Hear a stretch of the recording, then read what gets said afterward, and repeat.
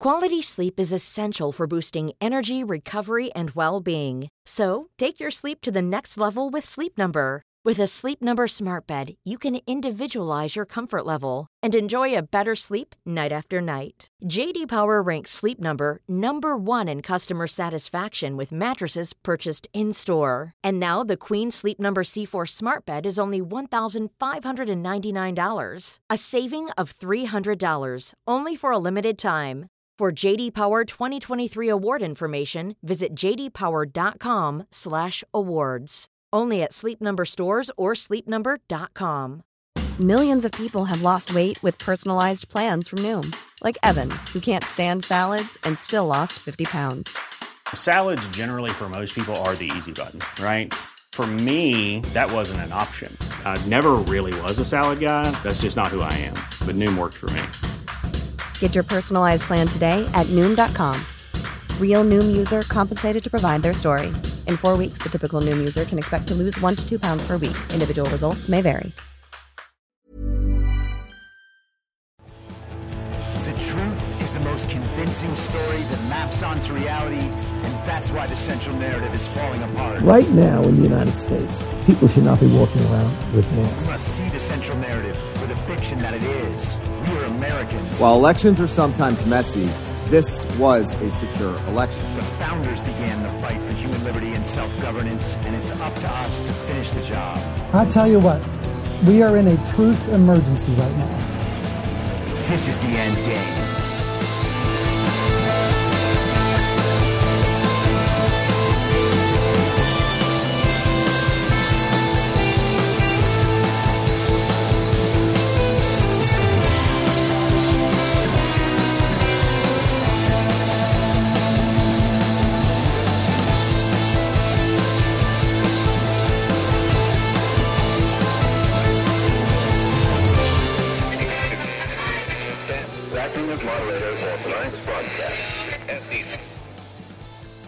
It's Friday, June 30th, 2023, the 891st day of dystopia. I'm your moderator, Chris Paul. Let's be reasonable. A warm welcome and hello to all of you listening to the podcast on the day of its release. The only way to do that is by becoming a paid subscriber at imyourmoderator.substack.com. You can do so for as little as $50 a year or $5 a month. And in doing so, you will be supporting me, the work I do, and this show as it expands. And if you can't, or you simply don't want to, continue listening to the podcast for free a couple days later on a wide variety of podcast platforms. And of course, Rumble. All I ask is that you share it with your friends. You can find the links to the podcast, the writing, the social media, and the merch site by visiting linktree.com/I'mYourModerator. Now, before we jump into things, I just want to note that this marks the end of the first half of 2023 today. Feels like just yesterday that we were all being called domestic terrorists after people watched what they believed to be a very violent insurrection on the television. Feels like just yesterday. But we're halfway through 2023. 6 months flew right by. 6 more months, boom, 2024. We're right into the primary season, and we just plow on toward November. It is amazing how quickly this is going. Despite the struggles, despite the frustrations, despite how hard life is, dealing with the indignities of our society, right now, we are getting through this. And we will continue to. Remember how you felt 891 days ago when the fake president was fake inaugurated. It felt like the world was ending. There was no way that we could make it through a few months of this blossoming dystopia. And here we are well over halfway through the illegitimate president's term. And it ain't great, but we're making our way and we will continue to. And sooner or later, the whole thing will just be a wrap, and you will long for these days. Maybe you won't, but it has been an incredible growth period, at least, right? We can all give ourselves a pat on the back for that, if nothing else. So yesterday we were discussing foundational misunderstandings and what it means to get something basic and fundamental and foundational wrong, how it affects the rest of your thinking about any issue that will intersect that foundational misunderstanding. That's what we talked about a week ago in a more personal sense and a more societal sense, the idea of informational time travel, going back through this series of personal or societal traumas to understand how and why they were misinterpreted and get all the way back to the beginning so that we can correct that misinterpretation and finally move productively forward. Now, the same idea holds true for any foundational, fundamental misunderstanding. I mentioned yesterday, if you don't understand that our elections are stolen, if you believe our elections are legitimate, you're going to come to a bunch of really bad conclusions. You're going to talk about a whole lot of stuff that doesn't make sense in the real world, like the horse race, the polling in the battleground states between Trump and Ron, the polling between Ron and Biden, a mythical race that will clearly never happen. All of that is discussion that makes no sense if you understand our elections are stolen. All of that analysis turns out really bad. And then, of course, you can't actually provide explanations for what we are witnessing in the world. For instance, a government that does not seem or act in any way like it believes it is accountable to the people. That is the sort of thing that would arise when the regime knows that they can't be voted out because they control the elections. Believing our elections are free and fair provides no explanation whatsoever for how Joe Biden could have lost 18 of 19 bellwether states and still won the election, the battleground states, and still won, how he outperformed Barack Obama among Black American voters in 4 urban centers that he absolutely had to win. How did Trump have coattails that got all sorts of congressmen and people in local elections elected, but couldn't get Trump elected? There are no explanations for any of the anomalies whatsoever for people who ignore and deny election fraud. There isn't another explanation available. That's why most of the time they revert to, well, everybody hates Trump and Trump's dumb and it's because of Trump. And so long as you are in the hate movement with them, so long as Trump is the avatar of your hate movement, you hate Trump, you hate his supporters, you hate everything they represent because you know you have to support the regime. If you are one of those people, then the Trump hate that exists explains all of these anomalies. At the end, that's all they have left. They can show you, no, it's possible if this happens. It's possible if this happens. And they do that for 10 issues or 15 or 20 different anomalies, not only from the election, but things that have emerged in the world. Well, what's the explanation for that? Well, they have no explanation. But at the bottom of it, they know that they must be right because Trump is bad and his supporters are stupid. Therefore, they don't have to explain anything to us. One of the leading Ron DeSantis simps online, a man named Kurt Schlichter, who writes for Town Hall, has been getting kind of burned up in his Twitter comments the last few days. I mean, truthfully, the last 8 months. But he wrote some big piece that he said is the most important thing ever to read. It's must read. He called his own article must read. And he compares Ron DeSantis to like the heroes of ancient Rome. He's going to come back and make his case and he will win at the end of the day. These guys are like the Baghdad Bob of the Ron campaign. And if you're not familiar with the Baghdad Bob reference, I encourage you to look it up and watch some videos. Schlichter wrote, "Some people ask me how Ron DeSantis should address the Trump issue with objective observations of indisputable facts, not opinions, that place Trump on the defensive. So this is just the facts, ma'am. You can't dispute these things at all. Number 1, President Trump is about 80. Number 2, too many people irrationally hate him for him to win in 2024. And he says, that's it. Fire emoji. That's all you need to say. Those are the reasons why Ron DeSantis is the choice. There's no opinions, nothing to place Trump on the defensive. It's just objective observations of indisputable facts. Now, it's interesting that he considers people irrationally hating Donald Trump an indisputable fact, to the point where there are so many of those people that they alone will prevent Donald Trump from winning in 2024. Now, that is not an indisputable fact. Certainly, there are plenty of people who irrationally hate Donald Trump. That doesn't mean they still will a year and a half from now. A year and a half ago, we just talked about 2.5 years ago, the very violent insurrection, the fake inauguration, all of that. Do all the people who hated Trump then hate Trump now? No. The answer is no. Trump is more popular than he's ever been, despite all of the problems told to us by the fake news, all of the scandals told to us by the fake news, all the attacks generated by the fake news, and these ridiculous fake indictments in New York, and this document hoax, and whatever happens with the perfect phone call in Georgia. Despite all that, Trump is as popular as he has ever been.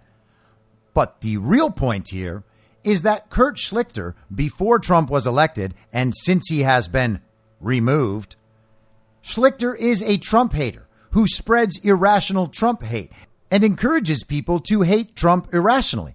And he would say that he definitely doesn't do that. In fact, he's just being objective about Trump, and that includes saying all the bad things about Trump that he says, like that Trump can't possibly win, which ignores the fact, of course, that our elections are stolen. That fundamental misunderstanding infects everything downstream.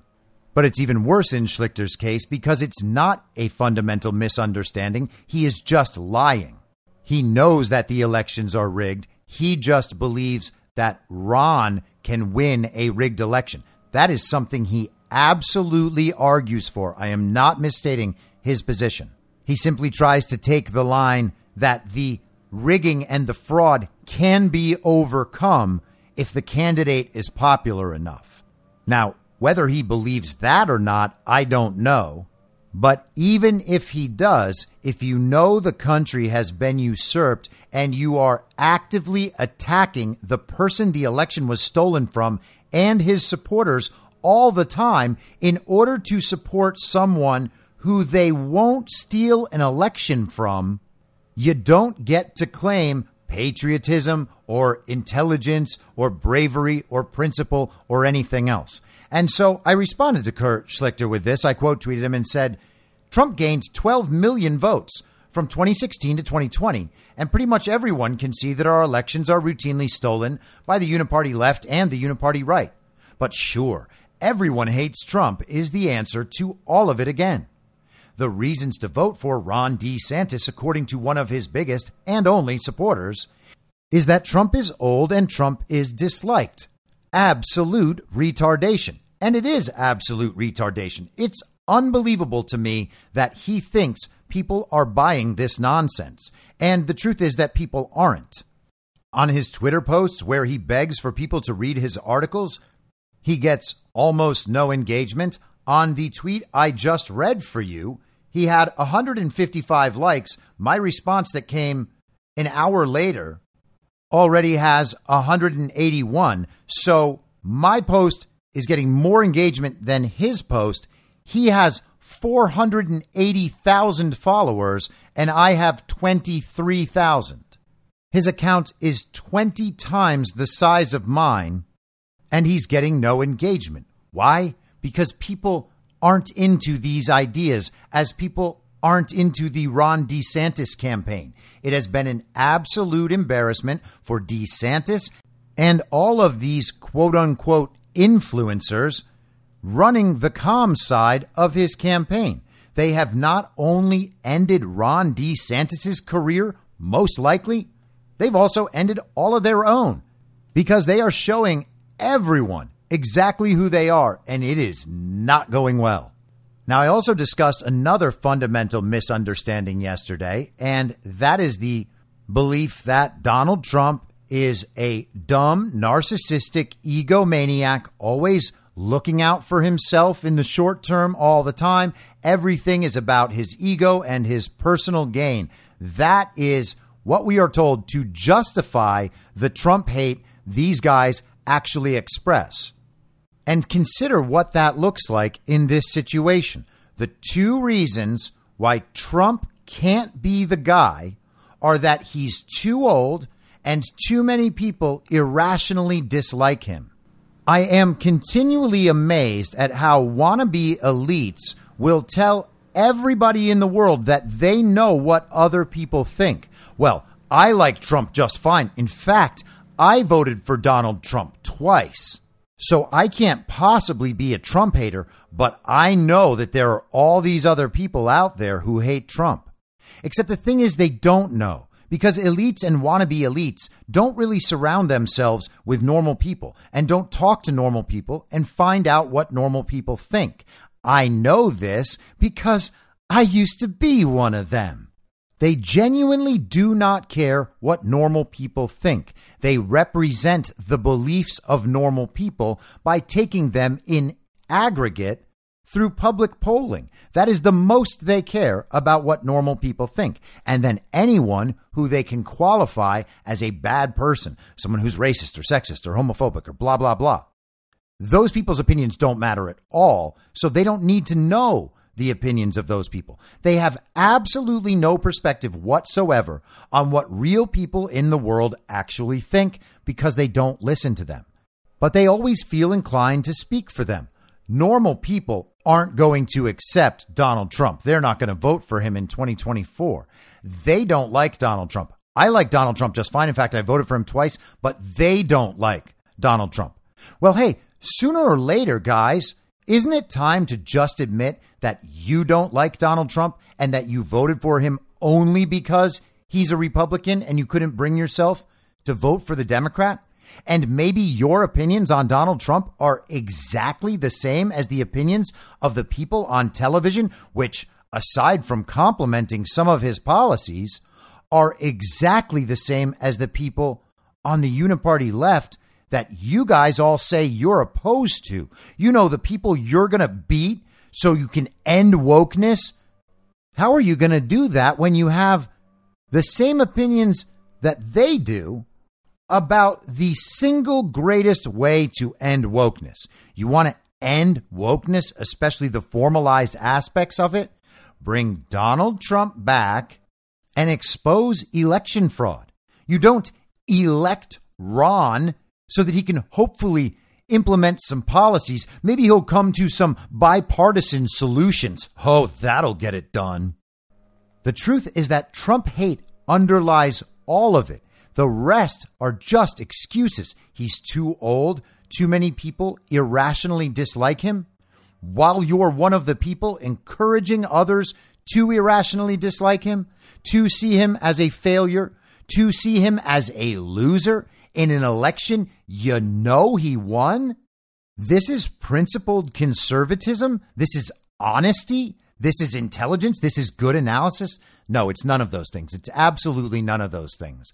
And all of that is layered upon the foundational misunderstanding of who Donald Trump is and what he represents and how he approaches things. I talked yesterday about how Donald Trump is always mid-negotiation. That is what his public communications represent. It's what his actions represent. He wants the best deal at the time the deal needs to be made. He wants to create as much leverage for himself as possible. And he knows that there is more business to be done in the future. So he needs to make sure the status of his leverage across a range of scenarios is always where it needs to be. Yesterday, upon hearing news of the Supreme Court's decision that does away with affirmative action in universities, the DeSantis War Room account on Twitter that has a little alligator emoji in the screen name and a picture of an alligator as the profile picture, posted this video and said, "Sad day for affirmative action advocates." Affirmative action. Should we keep it? Yes or no? I'm fine with affirmative action. I mean, should it be expanded, or should it be limited? Well, it should be, you have to also go free market, you have to go capability, you have to do a lot of things, but I'm fine with affirmative action. We've lived with it for a long time, and I've lived with it for a long time, and I've had great relationships with lots of people, so I'm fine with it. According to Team Ron, that makes Donald Trump an affirmative action advocate. He's basically a leftist in this scenario. That's what we are being told by Team Ron. They have been trying to create that narrative for a couple of months now. As always, it has been an absolute failure because no one in the world is ever going to believe this. Donald Trump is anathema to all of the uniparty left and even the actual communist left, who oppose the regime but are also just degenerate communists, so they think that Trump is the actual problem. Trump's public identity is being the opposite of those people. So it's not going to work to try to label Donald Trump the leftist. And that is especially true when you understand that all the people supporting Ron are literally members of the globalist regime. It is automatically leftist. The regime is only leftist. It is global communism from the people who created Marxism. This is the regime. So if members of that regime are the primary supporters and funders of a man's campaign, you can't really portray someone else as being more left. Sorry, it's not going to work. And, of course, Florida is where woke goes to die. So they also try to paint Donald Trump as the woke candidate out of the two.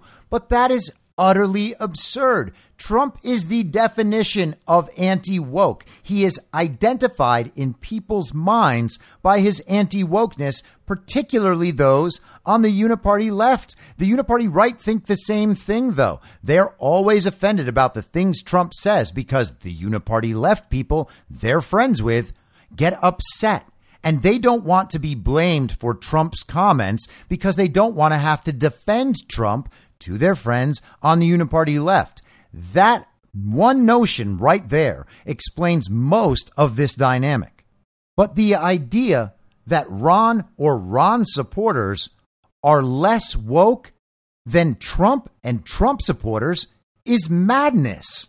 I could probably prove that each and every one of the people on his comms team are more woke than I am in a series of 5 tweets.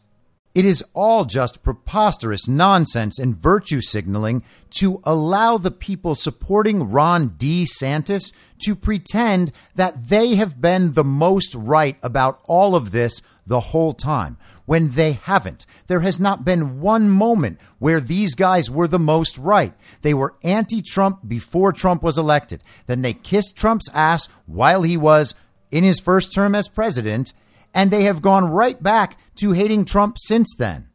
They went along more with Russiagate, the Ukraine impeachment hoax. They went along more with COVID and masks and lockdowns. They went along more with vaccines. In fact, they promoted them. They went along more with mail-in ballots, and they promote strategies to deal with mail-in ballots now as part of the system.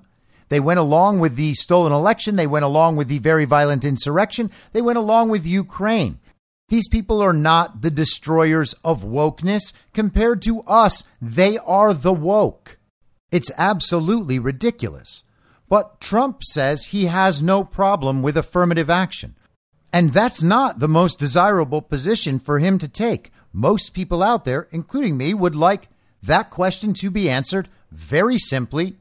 I think affirmative action is itself racist, and it discourages a meritocracy. And the only way a society can function properly is if people actually are treated equally, which means that they don't get to advance within systems unless they have proven that they deserve to be advanced within the system. That's what a meritocracy is. That is what our society is supposed to be all about.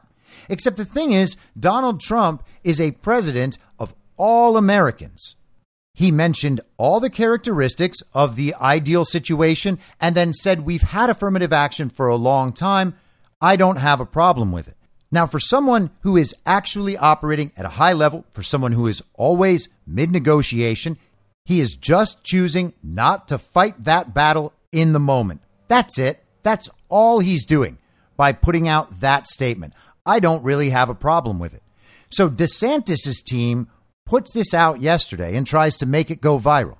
Now, if they make that go viral, what are they going to do? Are they going to convince everybody that Donald Trump is woke or Donald Trump is a leftist or Donald Trump is pro-affirmative action? No, they're not going to convince anybody of that because no one is dumb enough to believe that unless they have the fundamental misunderstanding that Donald Trump is dumb and a narcissist, has no idea what he's doing. And if you're still wrong about that for the 8th straight year, then sure, you're going to misinterpret this video as well. But to everyone on the uniparty right and the uniparty left who thinks that affirmative action is just fine and we actually have a big race problem in this country, if those people also think that Donald Trump is racist and then they see this thing, how's that going to work for them? Team DeSantis is basically advertising that the whole Trump is racist narrative was completely and totally wrong. Thank you, Team DeSantis, for helping us with dispelling that ridiculous notion for the uniparty left. At least you are figuring out some way to help, even if only through your absolute incompetence and dishonesty and immorality. Thanks. So yesterday I was also talking about the Trump endorsements and relating that and seeing that through the lens of Trump always being mid-negotiation. What do these endorsements mean? A couple of people commented that I kind of left off on that. And I don't have a lot more to say about it for the time being, but I think it is worth mentioning. Maybe I didn't tie this up well enough, but Trump's position on other people vis-a-vis his endorsements is just Trump being in mid-negotiation. He's just controlling the narrative about that person and about himself through that person. If Mitch McConnell or Lindsey Graham, for instance, has a Trump endorsement that they asked for, that they need to win, then Trump now has leverage over them and how they're able to act and how they're able to communicate in public. With someone like Mitch, who's a leader in the Senate, he might say, hey, Mitch, I need you to do these things. If you want the endorsement, you're going to have to do these things, and I'll give you the endorsement.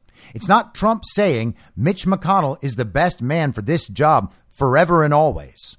It's just Trump saying, we have come to terms on a deal. This is what our deal looks like. I am going to be nice to Mitch McConnell. I am going to be nice to Lindsey Graham for now, so long as they continue to do what they're supposed to and uphold their end of the deal. Now, if you understand at a fundamental level that Trump actually does know what he's doing and is a smart person and is forward-looking in his decision-making and the implementation of those decisions, then it's easy to see this as an effective strategy for navigating the political arena, particularly when we're in a period like this where the narrative is essentially the only thing that matters. He is doing the exact right thing from that perspective. But if you have the fundamental misunderstanding that Trump is dumb and a narcissist and an egomaniac, he can't control himself, he's doing the wrong thing at all times because of his character deficits, his character flaws, he's always acting those out in the world. That's why he's so bad and so irresponsible, even though he kept us out of wars and had a booming economy and has actually torn down to a great degree a lot of the deep state and the administrative state. And we'll get into more of that with the SCOTUS decisions in just a minute. But Trump's done a whole lot of things for a dumb egomaniac narcissist who has no idea what he's doing and can't control himself. He's done quite well for someone like that. But if you think that's really who Trump is, then what you see is Trump being a hypocrite when he endorses certain people or when certain people endorse him. And then later on, his relationship with them changes. He endorsed Mitch McConnell for re-election in 2020, and now he consistently talks about how bad Mitch McConnell is and how much he's sold out to China via his wife, Coco Chow. Is that Trump exhibiting all of his bad qualities? Or is that Trump mid-negotiation or post-negotiation? He created leverage. He used the leverage. The terms of the deal were upheld for a time. That deal is either broken or has concluded. And now he is free to go a different direction. And the crazy thing is it's not even inconsistent. It's not hard for people to see this. Why doesn't Donald Trump like Mitch McConnell? Virtually everyone knows the answer to that. Mitch McConnell is super establishment. Mitch McConnell may damn well be sold out to the Chinese through his wife, Coco Chow. That is entirely possible. In fact, it's highly likely. And if it's not true, then Trump certainly knows that and is not saying it for a different specific reason. Mitch McConnell didn't support Republican senatorial candidates in the midterms. He has undermined candidates in the past. Mitch McConnell tries to rule the Senate with an iron fist, and that is why the Republican establishment loves him so much. So people know why Trump wouldn't like Mitch, so it's no surprise that Trump says he doesn't like Mitch. But why was Trump nice to Mitch before? Well, the simple answer is there was a negotiation. Trump exchanged his endorsement for something from Mitch. And now that arrangement has either been broken or it has concluded. And so Trump gets to say what he wants. Is that Trump lying to everyone with his endorsement? No, it's Trump being pragmatic about how he handles business, and we should simply understand him as being mid-negotiation at all times. He is exercising leverage over Mitch McConnell with every single statement he makes about Mitch, and that is the power of Donald Trump that no one else has and no one else can even come close to possessing. We are in an information war right now. We are in fifth generational warfare, an information war, a war of narratives. And Trump is the one who is able to manipulate narratives absolutely all the time. He is creating leverage for himself through the narrative all the time. People get mad at the things he says because they don't represent the views that they want Trump to represent in the moment. And I experience that just as everyone else does. I remember watching him in his press conferences during COVID and just thinking, why won't you just say the right thing? I know you know what the right thing is. Why aren't you saying it? And it was incredibly frustrating, especially because I was just kind of waking up at that time, realizing that Donald Trump wasn't the man the TV said he was. He wasn't always lying. In fact, he's basically always telling the truth. And I think a lot of people had that realization during COVID. That doesn't mean it's never frustrating to listen to him and that he's never going to say things that are going to put people off. He is going to do that. It is an unfortunate reality that Donald Trump can't make us feel happy and special at every single moment of the day, which is what people demand. Make me feel smart. Make me feel important and happy and special every day.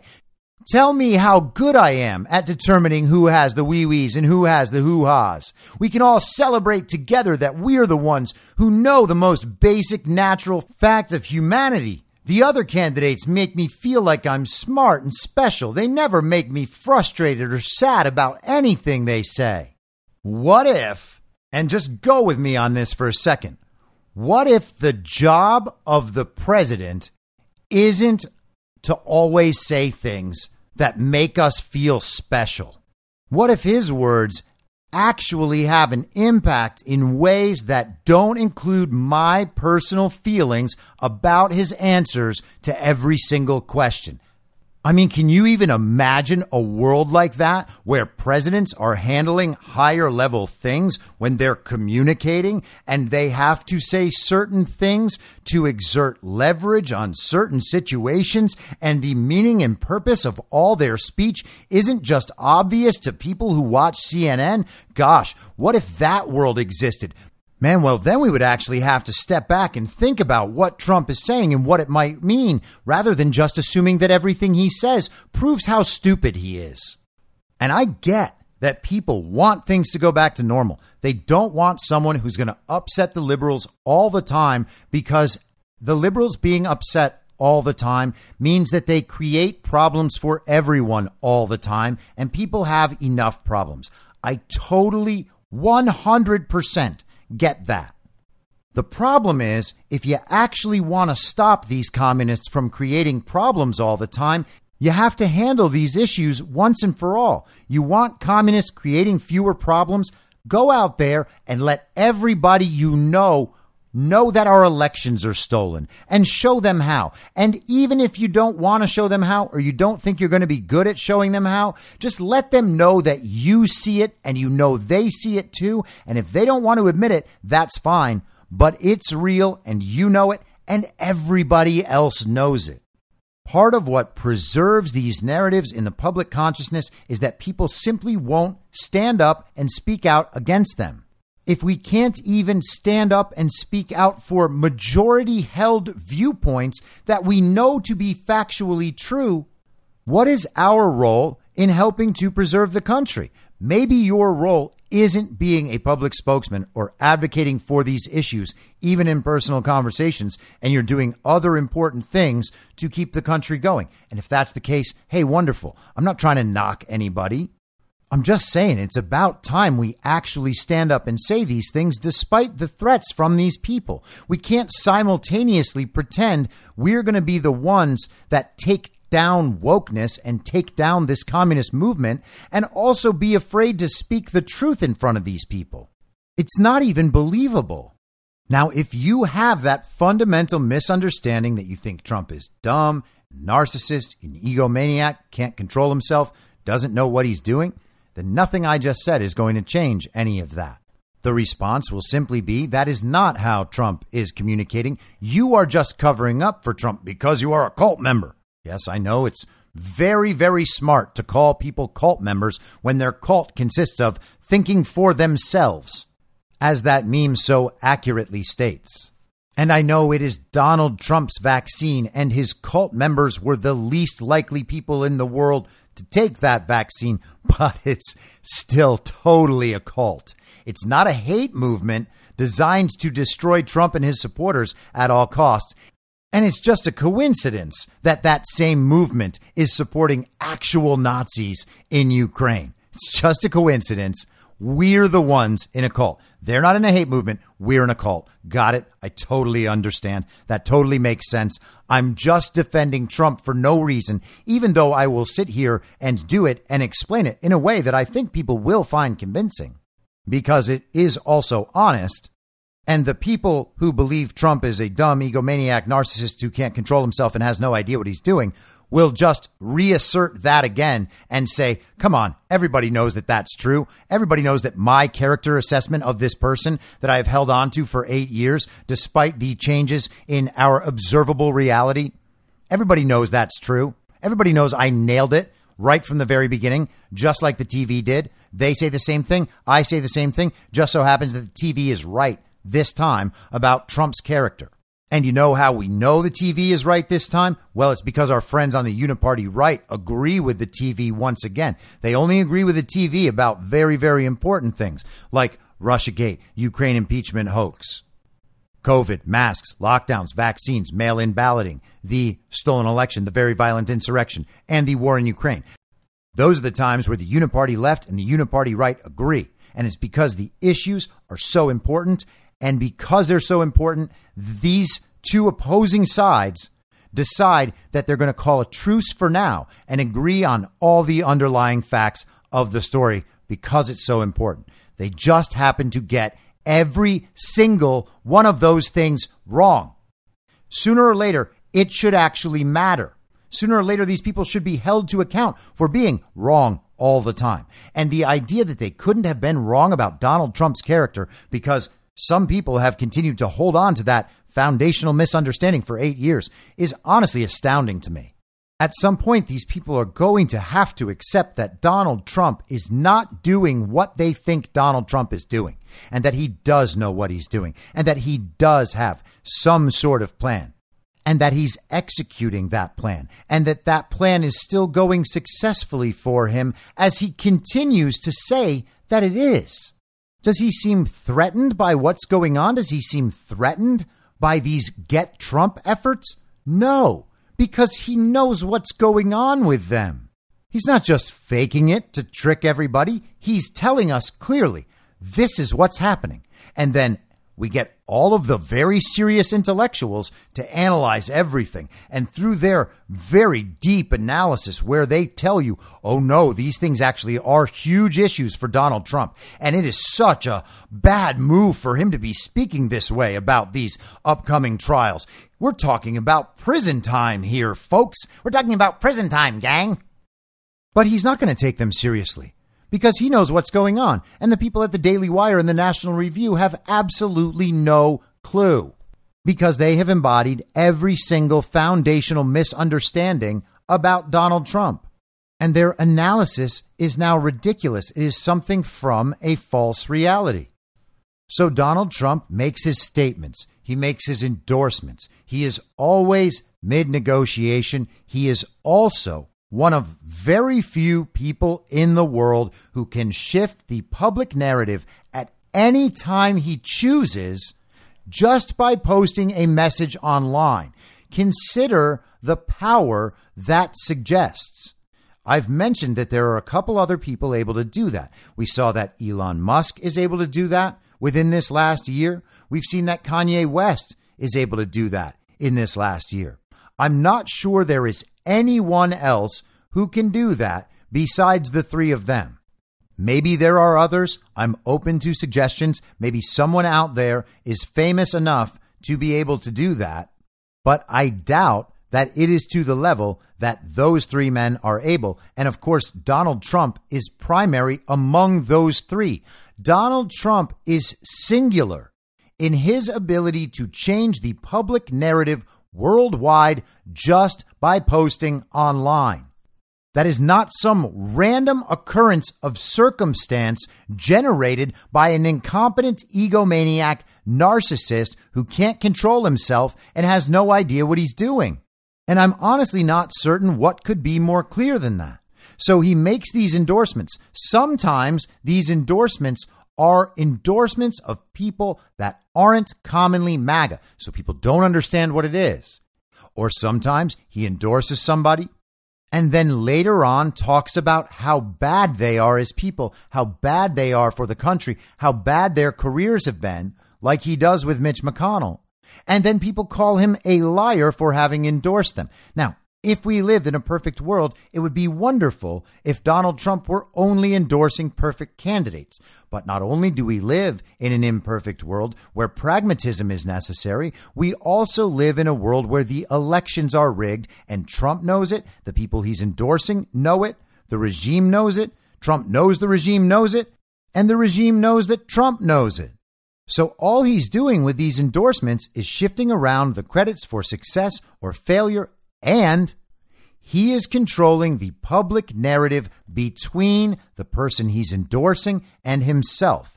They need or want that endorsement. Now he has leverage. Now those people have to act in a certain way relative to him. And if they break their deal, Donald Trump can destroy them in a second, because he has that power in his narrative control. We've talked about how Twitter is like the greatest information weapon in the history of the world. I genuinely believe that, at least until a year ago, whenever Elon Musk took over. It is now clearly something different.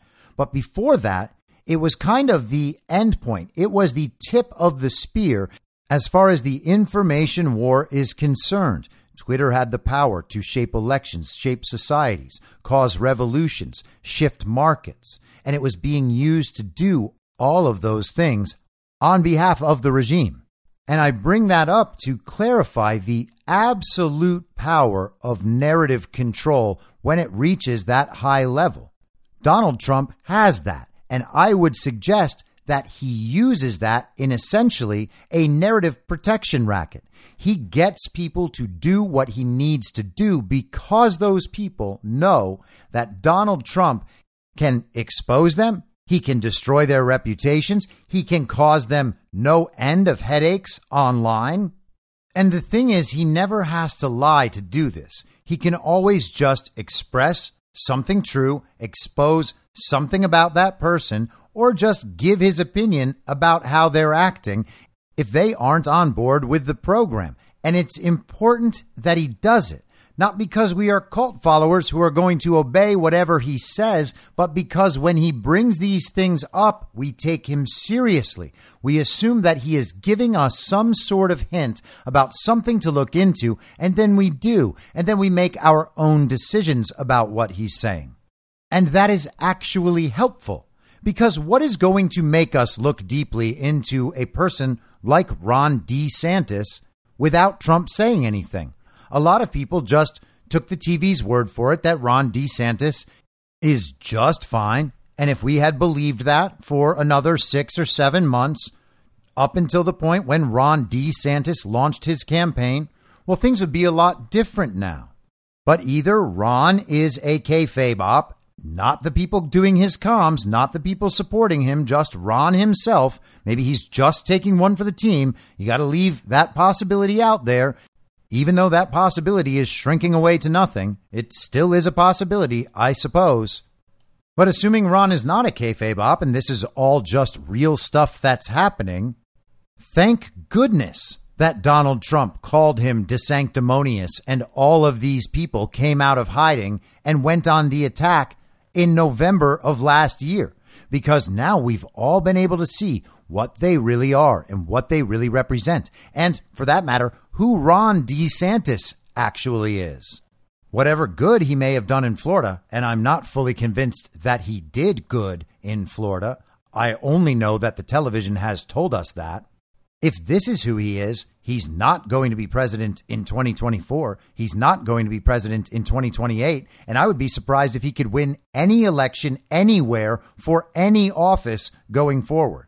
Donald Trump didn't do that to him. Ron DeSantis and the people supporting Ron DeSantis did that to Ron DeSantis. All Donald Trump did was send up a smoke signal, and all the people around Ron went nuts. That exposed the entire thing. That is what we saw. That is what we dealt with. People who don't spend the amount of time we spend on this stuff didn't see it, and that's all good. But it doesn't take it out of the world and make it not a real thing. We have watched this candidacy develop now for 8 months, and we know exactly what it is. So either Ron is kayfabe or Ron had some reason that seemed compelling about why he would go out and break the terms of whatever agreement he would have had with Donald Trump. If all of this is real and he's running on behalf of the regime supporters who are legitimately supporting him, and he's doing it to serve regime interests, primarily getting Donald Trump out of the way so no one ever finds out that our elections are stolen, then Ron has clearly violated whatever terms their relationship was being held under. And at that point, the negotiation changes and all bets are off. That is the power Trump has in the narrative. Trump is essentially operating a narrative protection racket with absolutely everybody. That is great power, and with it comes great responsibility, and Trump is handling it, I would argue, responsibly. Now, people won't think that. Why is he going after Ron DeSantis? Ron DeSantis is on our side, and Trump should be lifting up the people on our side. Well, how does that apply to Ron DeSantis then, while he's trying to tear down Trump and MAGA? And of course, it only works one direction because Trump is the one with that power and he's the big bully. Ron should be able to take all the shots he wants at Trump and his supporters all day long for whatever reason, no matter how much that supports the regime that has done this to society. Doesn't matter. Trump's not allowed to say anything, but he is allowed to say things. And that's just the way of the world. And it doesn't matter if you think that he's being a bad person when he does it. It just doesn't matter at all. That is part of that fundamental misunderstanding about who Donald Trump is. He does know what he's doing. He's exercising leverage in an ongoing negotiation that only ends when he decides that the deal is done and that the negotiation with this particular party is over. If Mitch McConnell, for instance, is not some sort of kayfabe operation, then it is quite clear that Donald Trump's business with Mitch McConnell has been concluded. And he is likely not going to resume business with Mitch McConnell at any point. If election fraud is exposed, if the illegitimacy of government and the corruption of government is exposed, then Mitch McConnell won't have a career anymore. So what does Donald Trump need him for? And the same, of course, holds true for Ron DeSantis. Donald Trump operates a narrative protection racket. A protection racket is something often used by the mob. They go around to all of the local businesses in town and they say, hey, there's been a lot of crimes lately. There's been a lot of fires lately. Oh, I think there's been an arsonist around committing these crimes and these fires. Or maybe there's a gang around and you want protection from that gang. So here's what's going to happen. You're going to pay us just like every other business on this block is going to pay us. And then we will protect your business and we will make sure that none of those criminals harm your business. But the thing is, if you don't pay us, well, then all bets are off. You have a nice business here. It would be a shame if someone ruined it.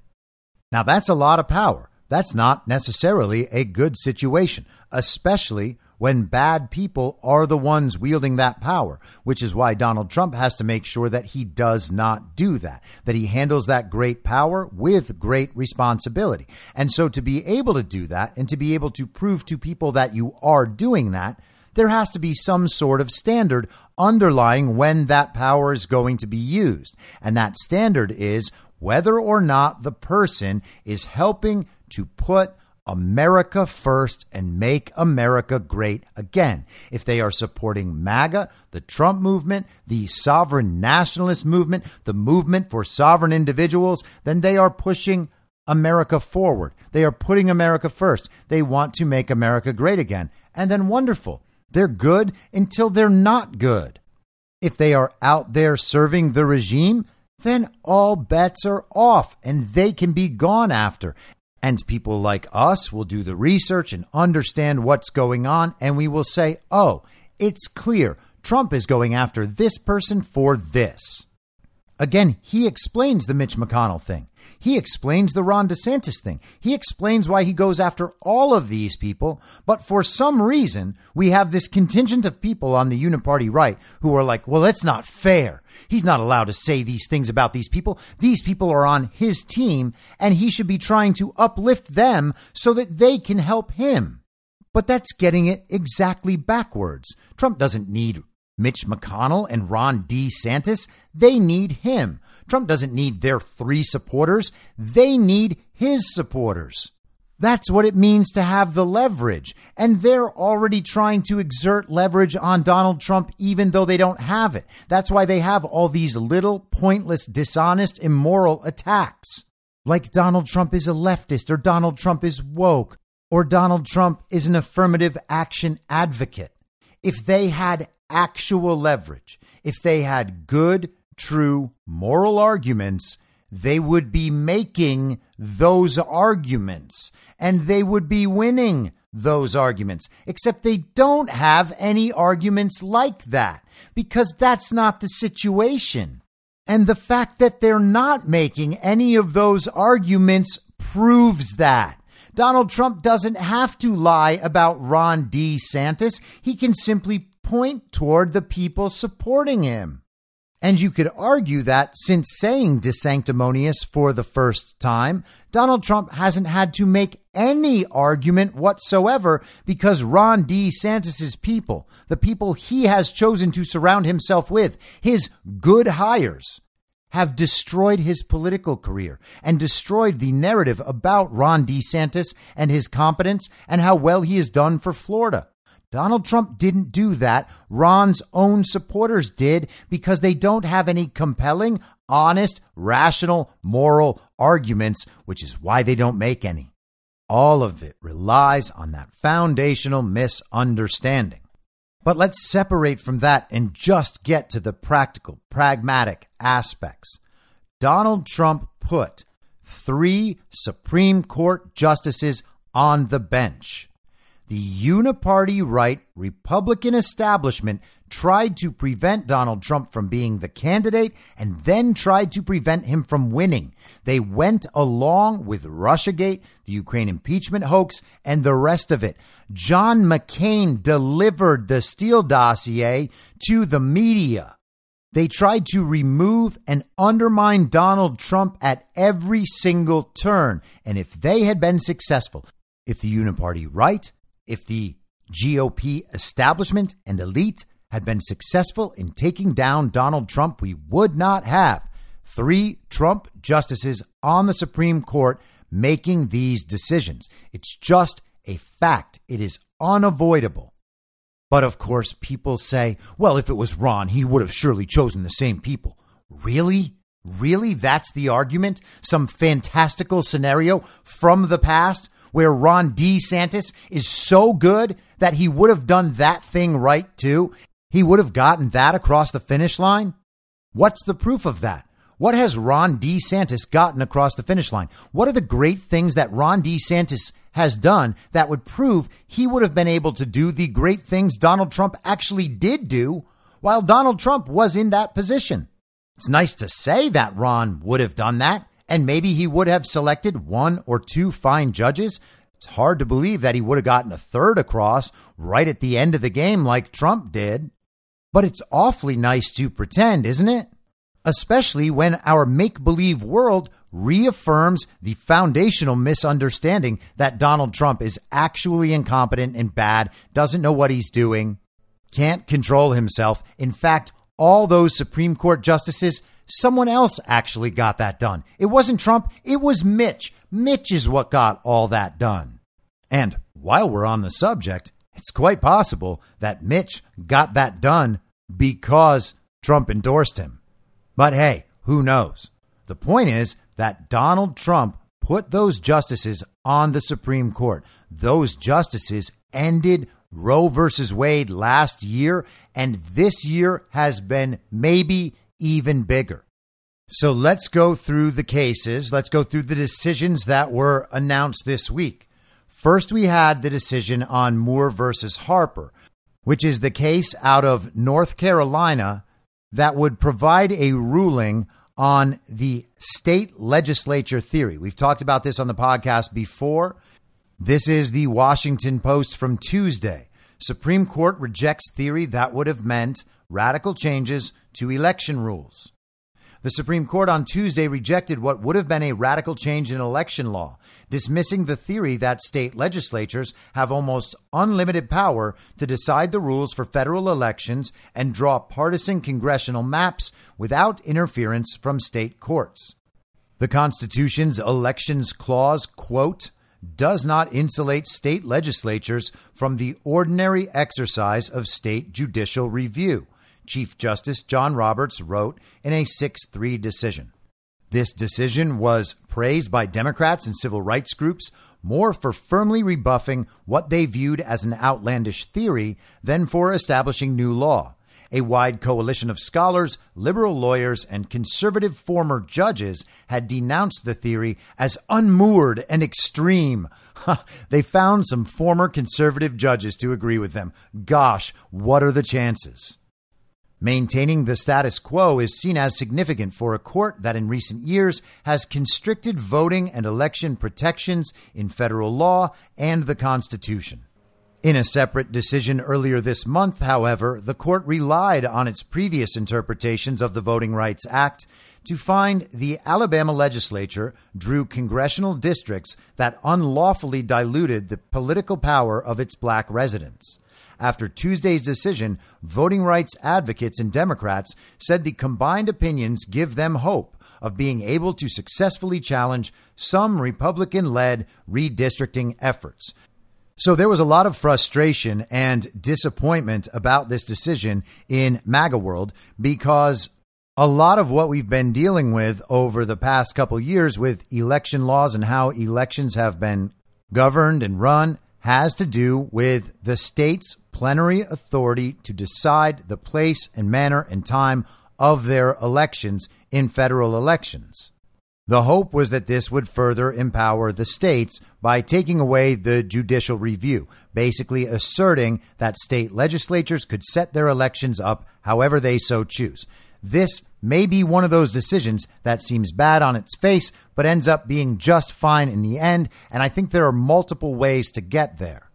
The first is that you don't really want some unlimited, unchecked power when it's the other side holding that power. It might seem bad for us now, but we can't judge things that way. We have to judge whether or not the system is properly constructed and properly run to yield good, right outcomes, not necessarily outcomes that will automatically benefit us. The courts reviewing what a legislature does don't seem to me to be the end of the world. This also was not how we were going to solve elections. It just really wasn't. And everybody wanted it to be. People thought this could be a step toward doing that. I think we're going to have an entirely different step toward resolving elections that is not going to require this decision as a stepping stone toward that. But that is something that will be determined in the future. From a net effects perspective, relative to the narrative, this is actually a really good result because it has enabled the rest of the week to be the great success narrative and otherwise that it has been.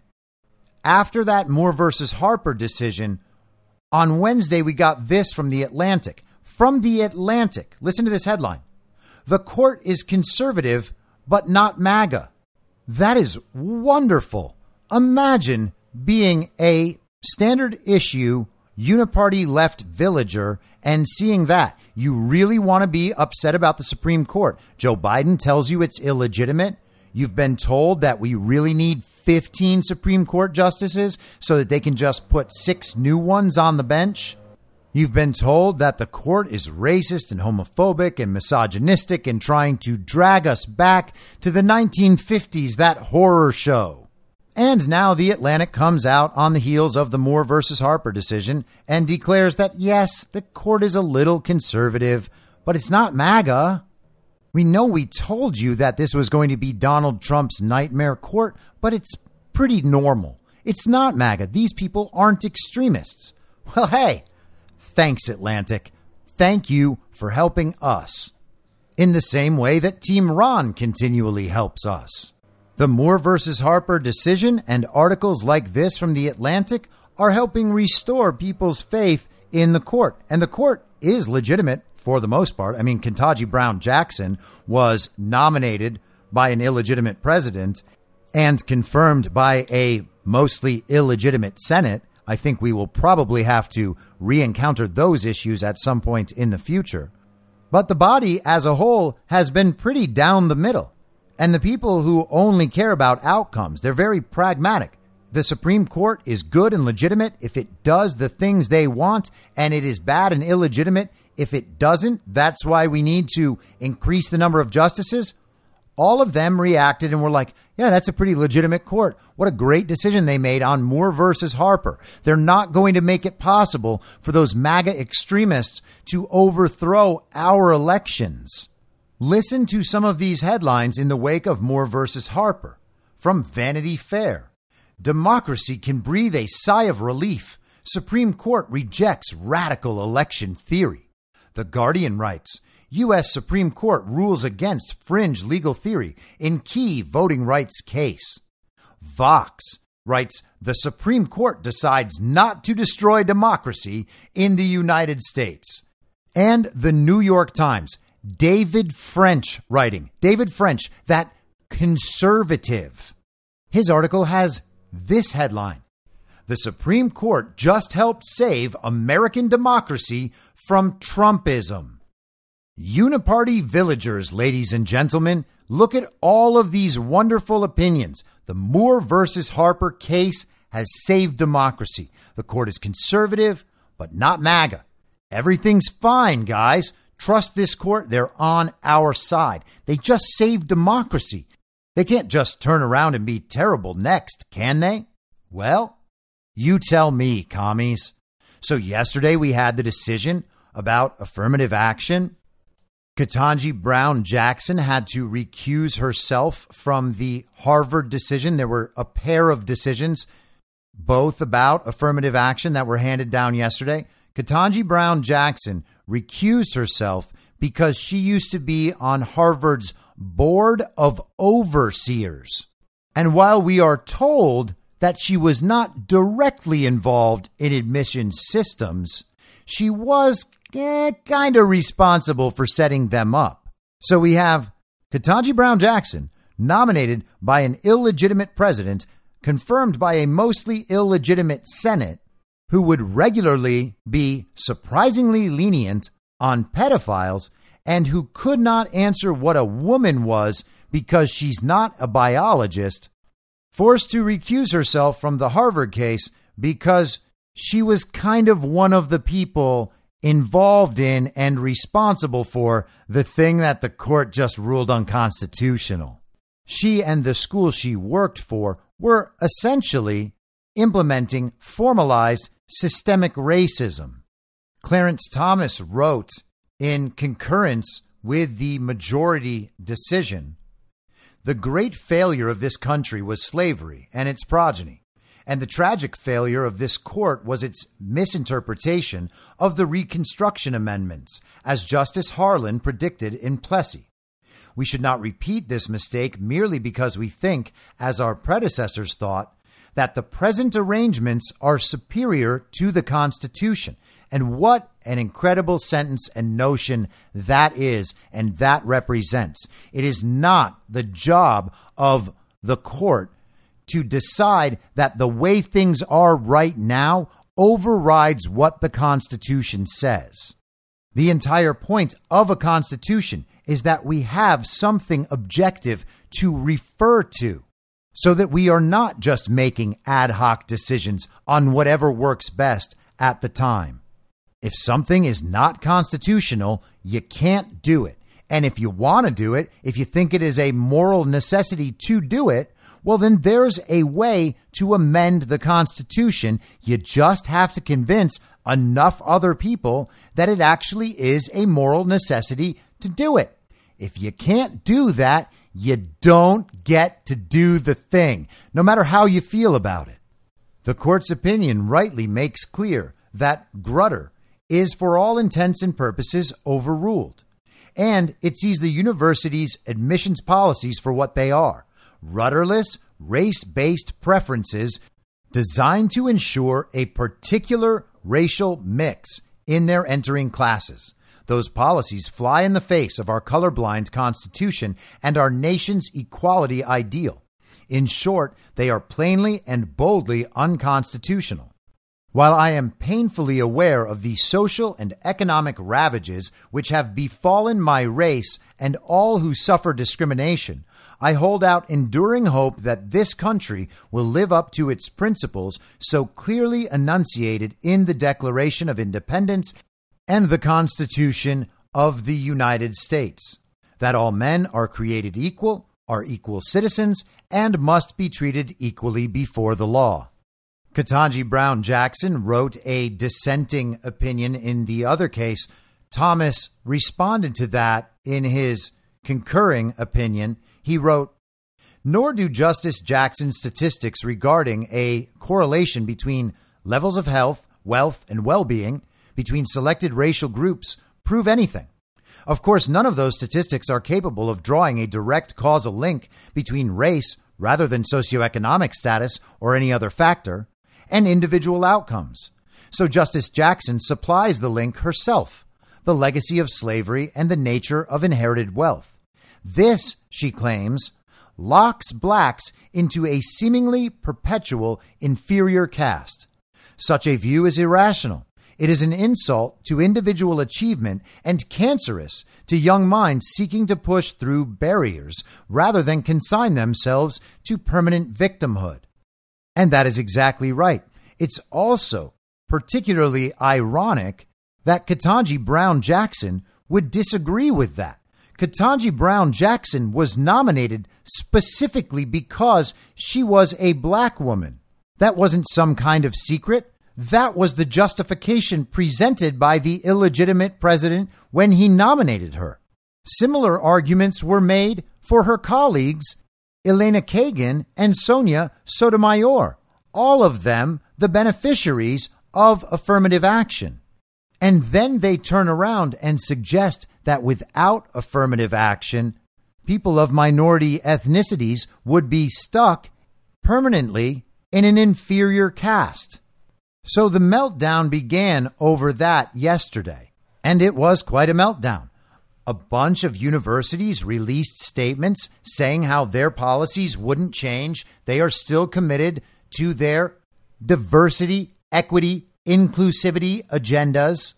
The Supreme Court just doesn't matter now. Hey, so you guys decided that this is what we have to do? Well, how about this? We're not going to do it. We're just not going to listen to the Supreme Court's decision. And you'll just have to stop us by continuing to sue us over and over again. Well, hey, great. Let's do that. Maybe all of the people out there who have been discriminated against in the college admissions processes can sue their colleges and remove completely these massive college endowments. In fact, maybe that'll even be how it happens. These universities have to be taken down one way or another. They were involved in the regime's agenda, just like any other corporate entity. Sooner or later, they will have to be dealt with. So this seems like a very possible route to achieving that. There was another decision handed down yesterday about religious liberty. A postal worker who is a devout Christian was committed to never working on Sundays. That used to be just fine with the post office because the post office didn't deliver on Sundays. Then all of a sudden, companies like Amazon began working in partnership with the post offices. They do deliveries every day. So all of a sudden, post offices were forced to work on Sundays too. And this man wanted to make sure he did not work on any Sundays, and he was given problems in that. His religious exemption to working on Sundays was not respected. The American Center for Law and Justice describes it this way. The case involves Gerald Groff, an employee of the United States Postal Service who would not work on Sundays for religious reasons. Groff initially worked in a position that did not require Sunday work. However, when USPS began facilitating Sunday deliveries for Amazon, Groff sought a transfer to a rural U.S. Postal Service station that did not handle Sunday deliveries. Eventually, even at the rural station, Sunday deliveries became part of the workload, and Groff refused to work on that day. Groff faced disciplinary action before ultimately resigning. They go on. After decades of lower courts applying the de minimis standard, the Supreme Court today rejected it. In an opinion by Justice Alito, the court set forth a new standard, holding that, quote, an employer must show that the burden of granting an accommodation would result in substantial increased costs in relation to the conduct of its particular business. As Justice Alito noted, what is most important is that undue hardship in Title VII means what it says, and courts should resolve whether a hardship would be substantial in the context of an employer's business in the common sense manner that it would use in applying any such test. So basically, if the company wants to refuse this request based on a religious exemption, they have to actually prove that it would harm their business by creating an undue financial burden. Otherwise, they are not allowed to deny that exemption on religious grounds.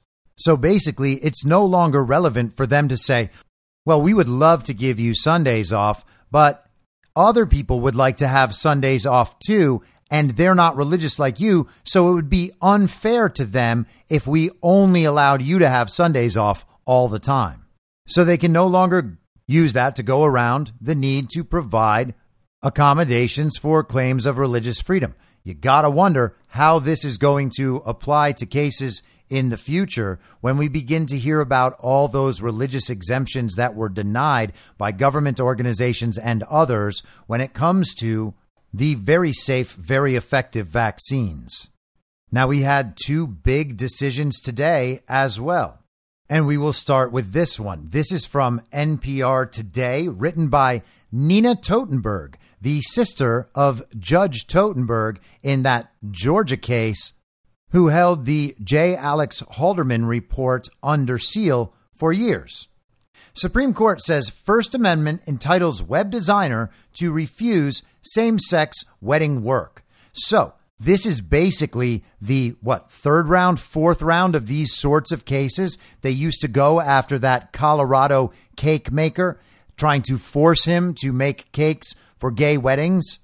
Even though he said that violated his conscience, they wanted to compel his work so that he did not have the right to refuse.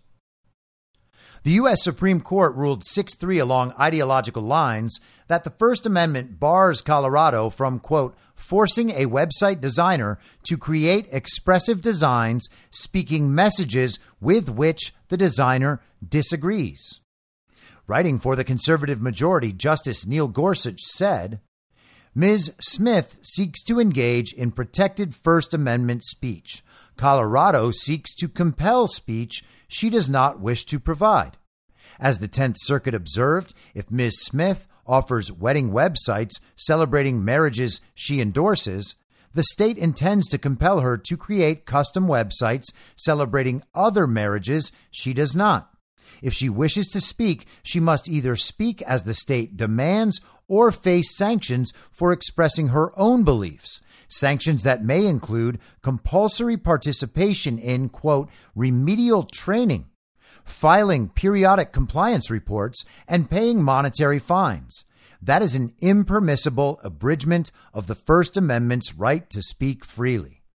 In her dissent, Justice Sonia Sotomayor wrote, Today, the court, for the first time in its history, grants a business open to the public a constitutional right to refuse to serve members of a protected class, obviously as dishonest and biased an interpretation as possible.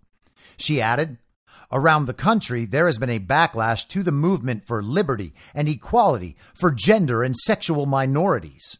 New forms of inclusion have been met with reactionary exclusion. This is heartbreaking. Sadly, it is also familiar.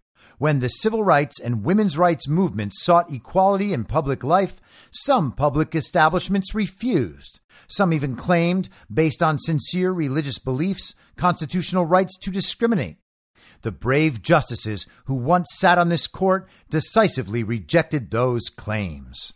So no legal argument there whatsoever, just emotions and buzzwords about emotions. We are going to save everybody. They are trying to destroy everybody. It's so unfair. What she wants is for the state to be able to compel the work of its citizens, even when that work violates the conscience of its citizens.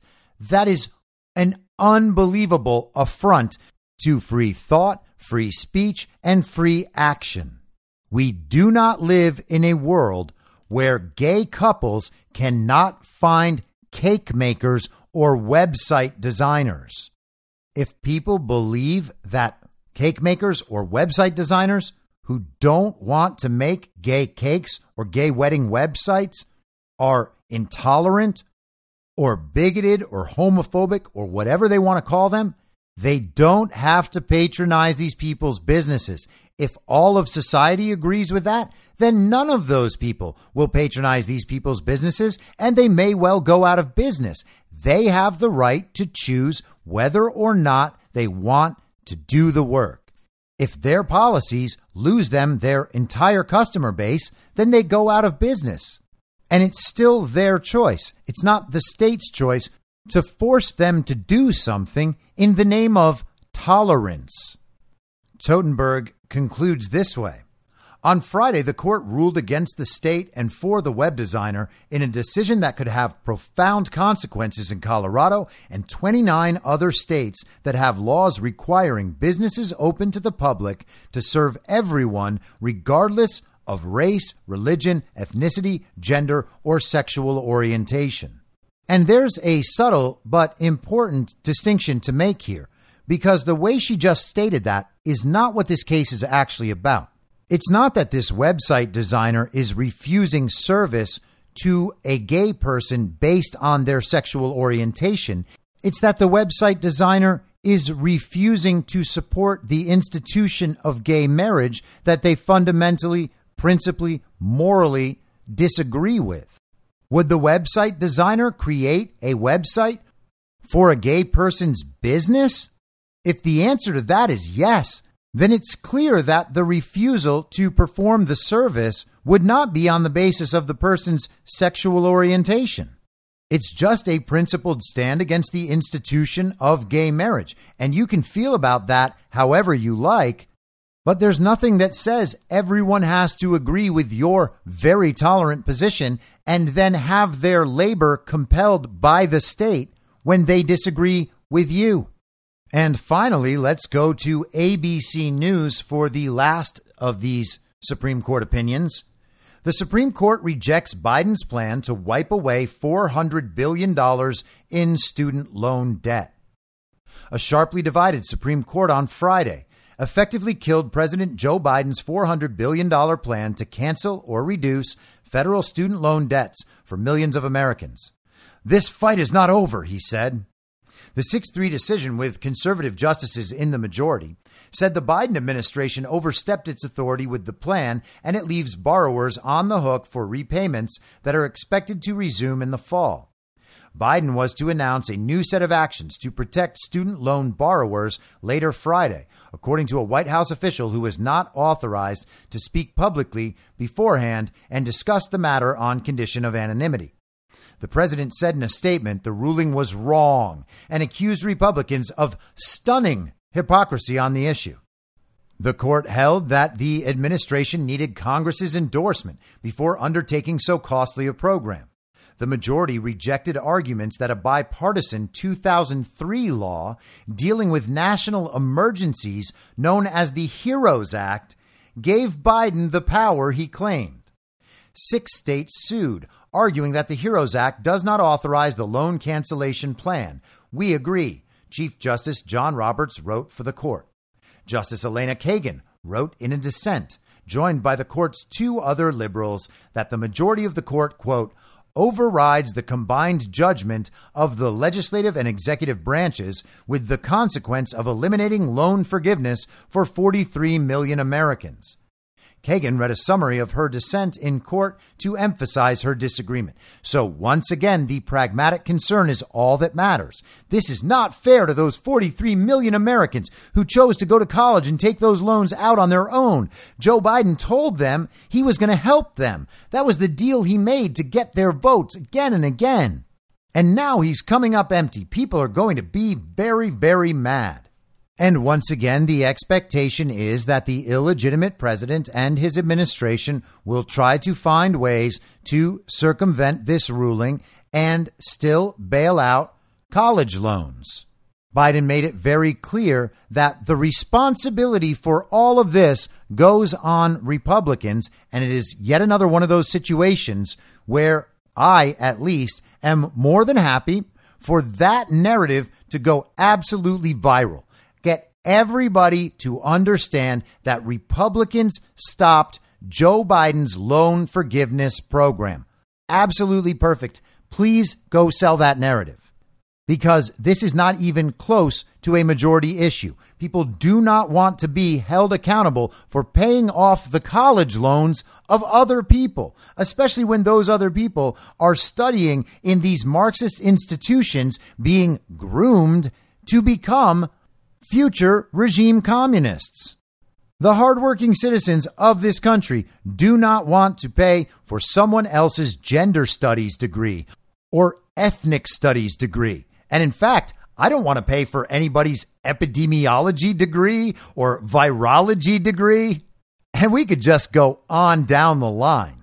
I'd be totally on board with college just being done away with forever. We don't need it. Everybody should just learn on their own. Sign up to learn the things that they want to learn. Society can encourage them in certain ways. Not everybody's going to want to learn the same things. People will learn job skills. Have college if you want. Teach the classics. Teach mathematics. Teach foreign languages and history. Have a ball.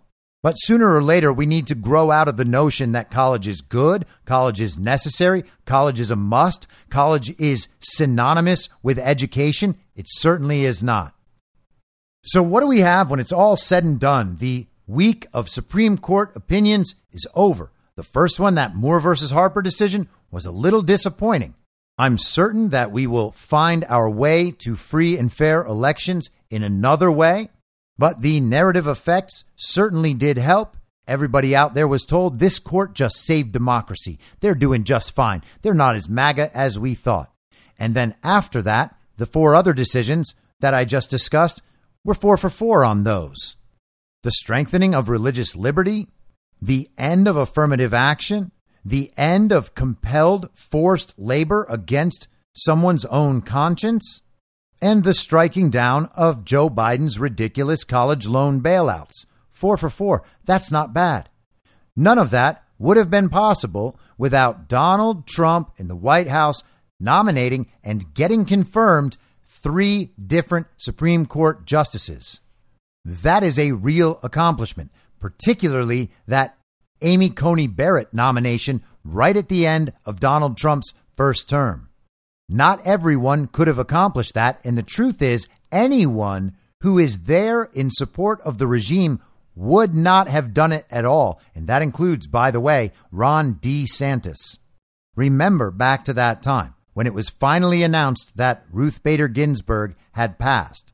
Trump stepped in, nominated Amy Coney Barrett, and got her confirmed.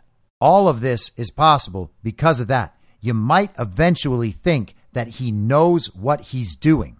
That one simple fact alone, correcting that foundational misunderstanding, provides the key to understanding all the rest of this. In the same way that understanding election fraud is real provides the key to understanding political analysis. It actually does matter if the foundational elements are correct or not.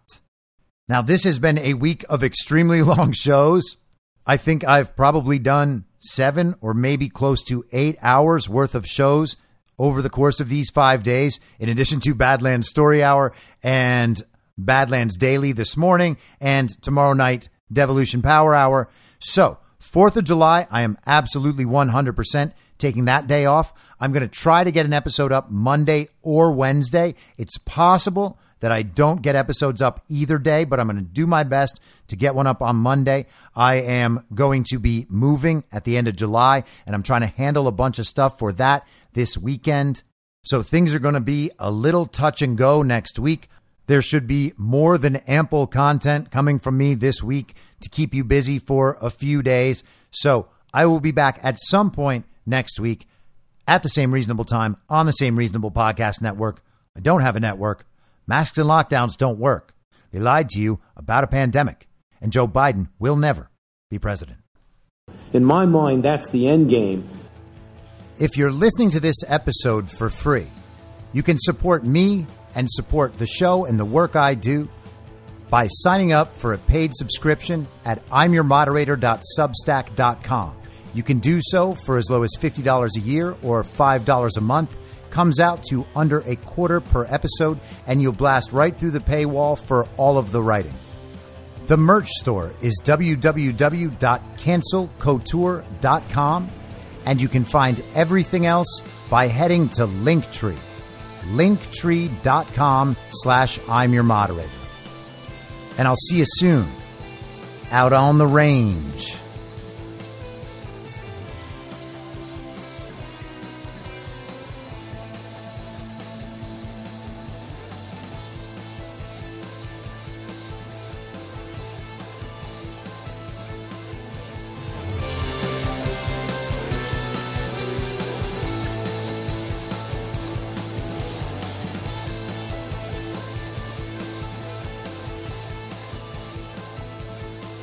It's high noon.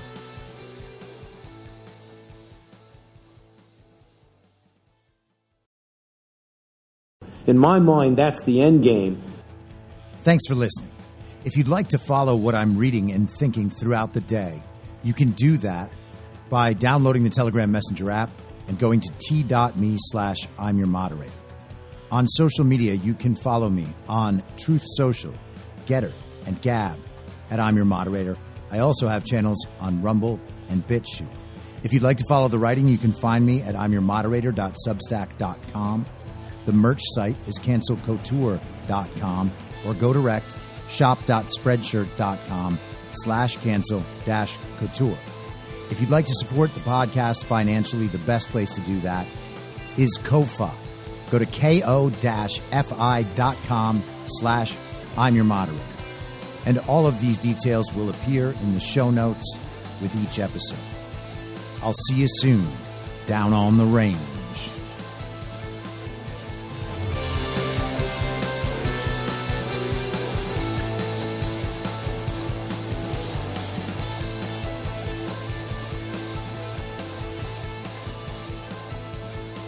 It's